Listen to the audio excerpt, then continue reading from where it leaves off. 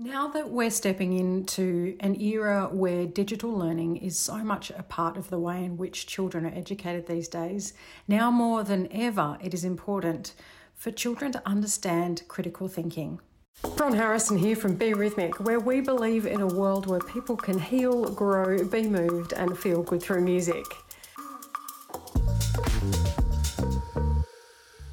Some good questions to ask, whether you're a student or even a parent, is when we devour content, which we devour content every day, sometimes consciously and sometimes subconsciously. Who wrote it? Who produced it? What are their intentions or their qualifications? It's great to ask questions about media as you're consuming it, whether that be textbooks or anything on the internet or the TV or social media. And even to think critically about what your teachers and your parents tell you about. My job as a teacher is really to cultivate a culture of fact-checking and source-seeking as opposed to blind belief. I've never subscribed to the culture of because I said so. It's never really floated with me. And of course, it's not to be intentionally disobedient, but I think it's important to inspire others to question and have a thirst for curiosity. The School of Life had some enlightening statistics around just how much we are consuming information and media. At any one time, there's 3 billion people on the internet. 3 out of 5 people check the internet the first thing when they wake up in the morning and the last thing at night time, and that's ahead of interpersonal conversations or communication. 9 out of 10 people would rather surf the internet instead of reading a book. Every minute on Facebook, there's 2.5 million pieces of information per minute. On YouTube, there's 72 hours per minute being uploaded. Apple, you'll see 50,000 apps being downloaded per minute. From the beginning of time up until 2003, only 5 exabytes were created. That's a quintillion bytes. And now 5 exabytes are created every 2 days. Google will see 2.5 million searches per day, and most of the information is nonsense.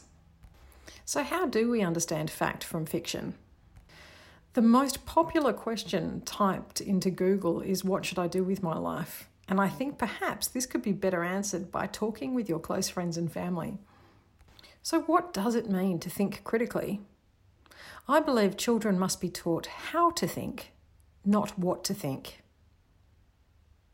Some things to consider are the purpose, the authority, the accuracy, the relevance, and the currency and comprehensiveness of any information that's put in front of you. For example, is the source credible? What is the purpose of the content? Why does it exist in the first place? Is the point of the information to persuade us, inform us, to teach us something, or to sell us something?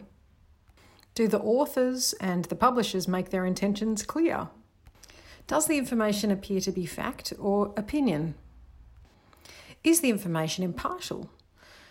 Do they identify counter-arguments? Thinking about authority and the author, who is the author and what are their qualifications and experience? What makes an author qualified to write on a topic? Do they have the credentials to?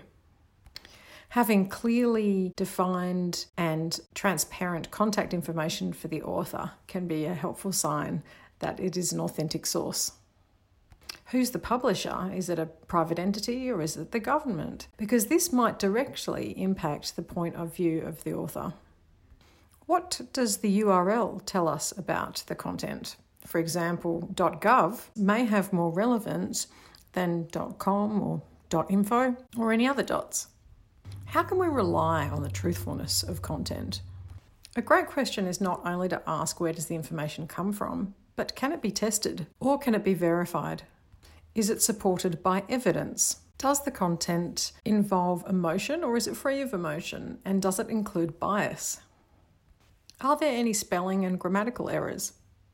Another thing to question is relevance. A lot of people confuse causation and correlation. A correlation does not automatically mean that the change in one variable is the cause of the change in the values of the other variable.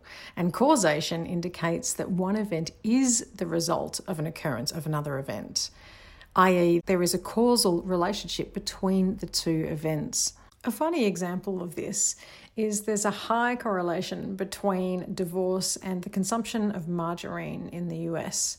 Now, having an initial look at some media online, you might want to assume that if you eat more margarine than the average Joe Blow, that you might have a higher chance of divorce rate. But it's just the fact that these correlate. One doesn't cause the other.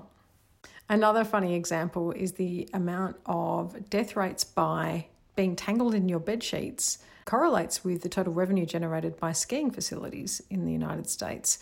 Again, you would think that maybe skiing might cause you to die in your bed sheets by being tangled, but really the two have nothing to do with each other. And this happens frequently in media and in information, where there's a correlation between two seemingly unrelated facts, but they're put together to try and change the mind of the person consuming the media. Some other good questions to ask are around how current the information is that we're digesting. Information changes really quickly, so it's good to try and keep your finger on the pulse of what is the most up-to-date information. Sometimes older sources can work well, but it's just good to keep your finger on the pulse to make sure that you've got the most appropriate information at hand. And then there's comprehensiveness. So making things easily understood, particularly for children, is particularly important. How does this relate to drumming and drum teaching? Well, Be Rhythmic, as you probably know, has a lot of online resources available to its students.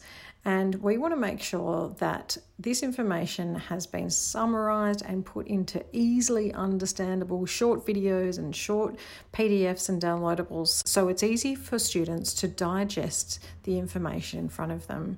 And hopefully the students can be confident that the information that is available to them has been put together from drummers and percussionists over years and years of experience. In entertainment and the arts, if you start to become aware of it, you'll start to realise perhaps your own biases that exist when you're ingesting media, whether it's the kind of movies that you're watching or the kind of music that you listen to.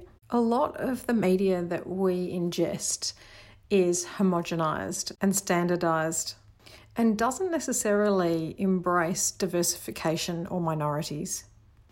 And something we certainly believe is that it is okay to be different, and it is okay to be a minority. It's not only desired, but I really believe it's required for a healthy, functioning civilization. It's also really important, I think, for children to understand, because they are the ones who are creating media for others to consume. And it's important to be cognizant of the fact that we are multidimensional. And there's a lot of sides to us, and a lot of people only get to see very small amounts of that. There's a lot of critics that might have belief systems around just a very small part of you. We have different aliases and avatars, and these exist simply by having an online presence. And they're not actually indicative necessarily of who we are. I recently had a conversation with a 12-year-old about all of these kinds of things, and kids are really smart and they are aware, a lot of them, that the media that's put in front of them should be questioned. So I guess in summary, as a studio, we fully support our students questioning things, being curious, bringing things to us as tutors and saying, hey, what do you think about this, and what does this mean, and is this true? I did a video recently in our members area about a video clip that had been put together from about 5 different artists. There was a breakdancer and another artist, and can we really believe a lot of the things that we ingest online? Anyway, that's it from me this time around. I hope you are all very, very safe, and that we can continue the conversation around how to digest digital information in a critical manner. Thank you.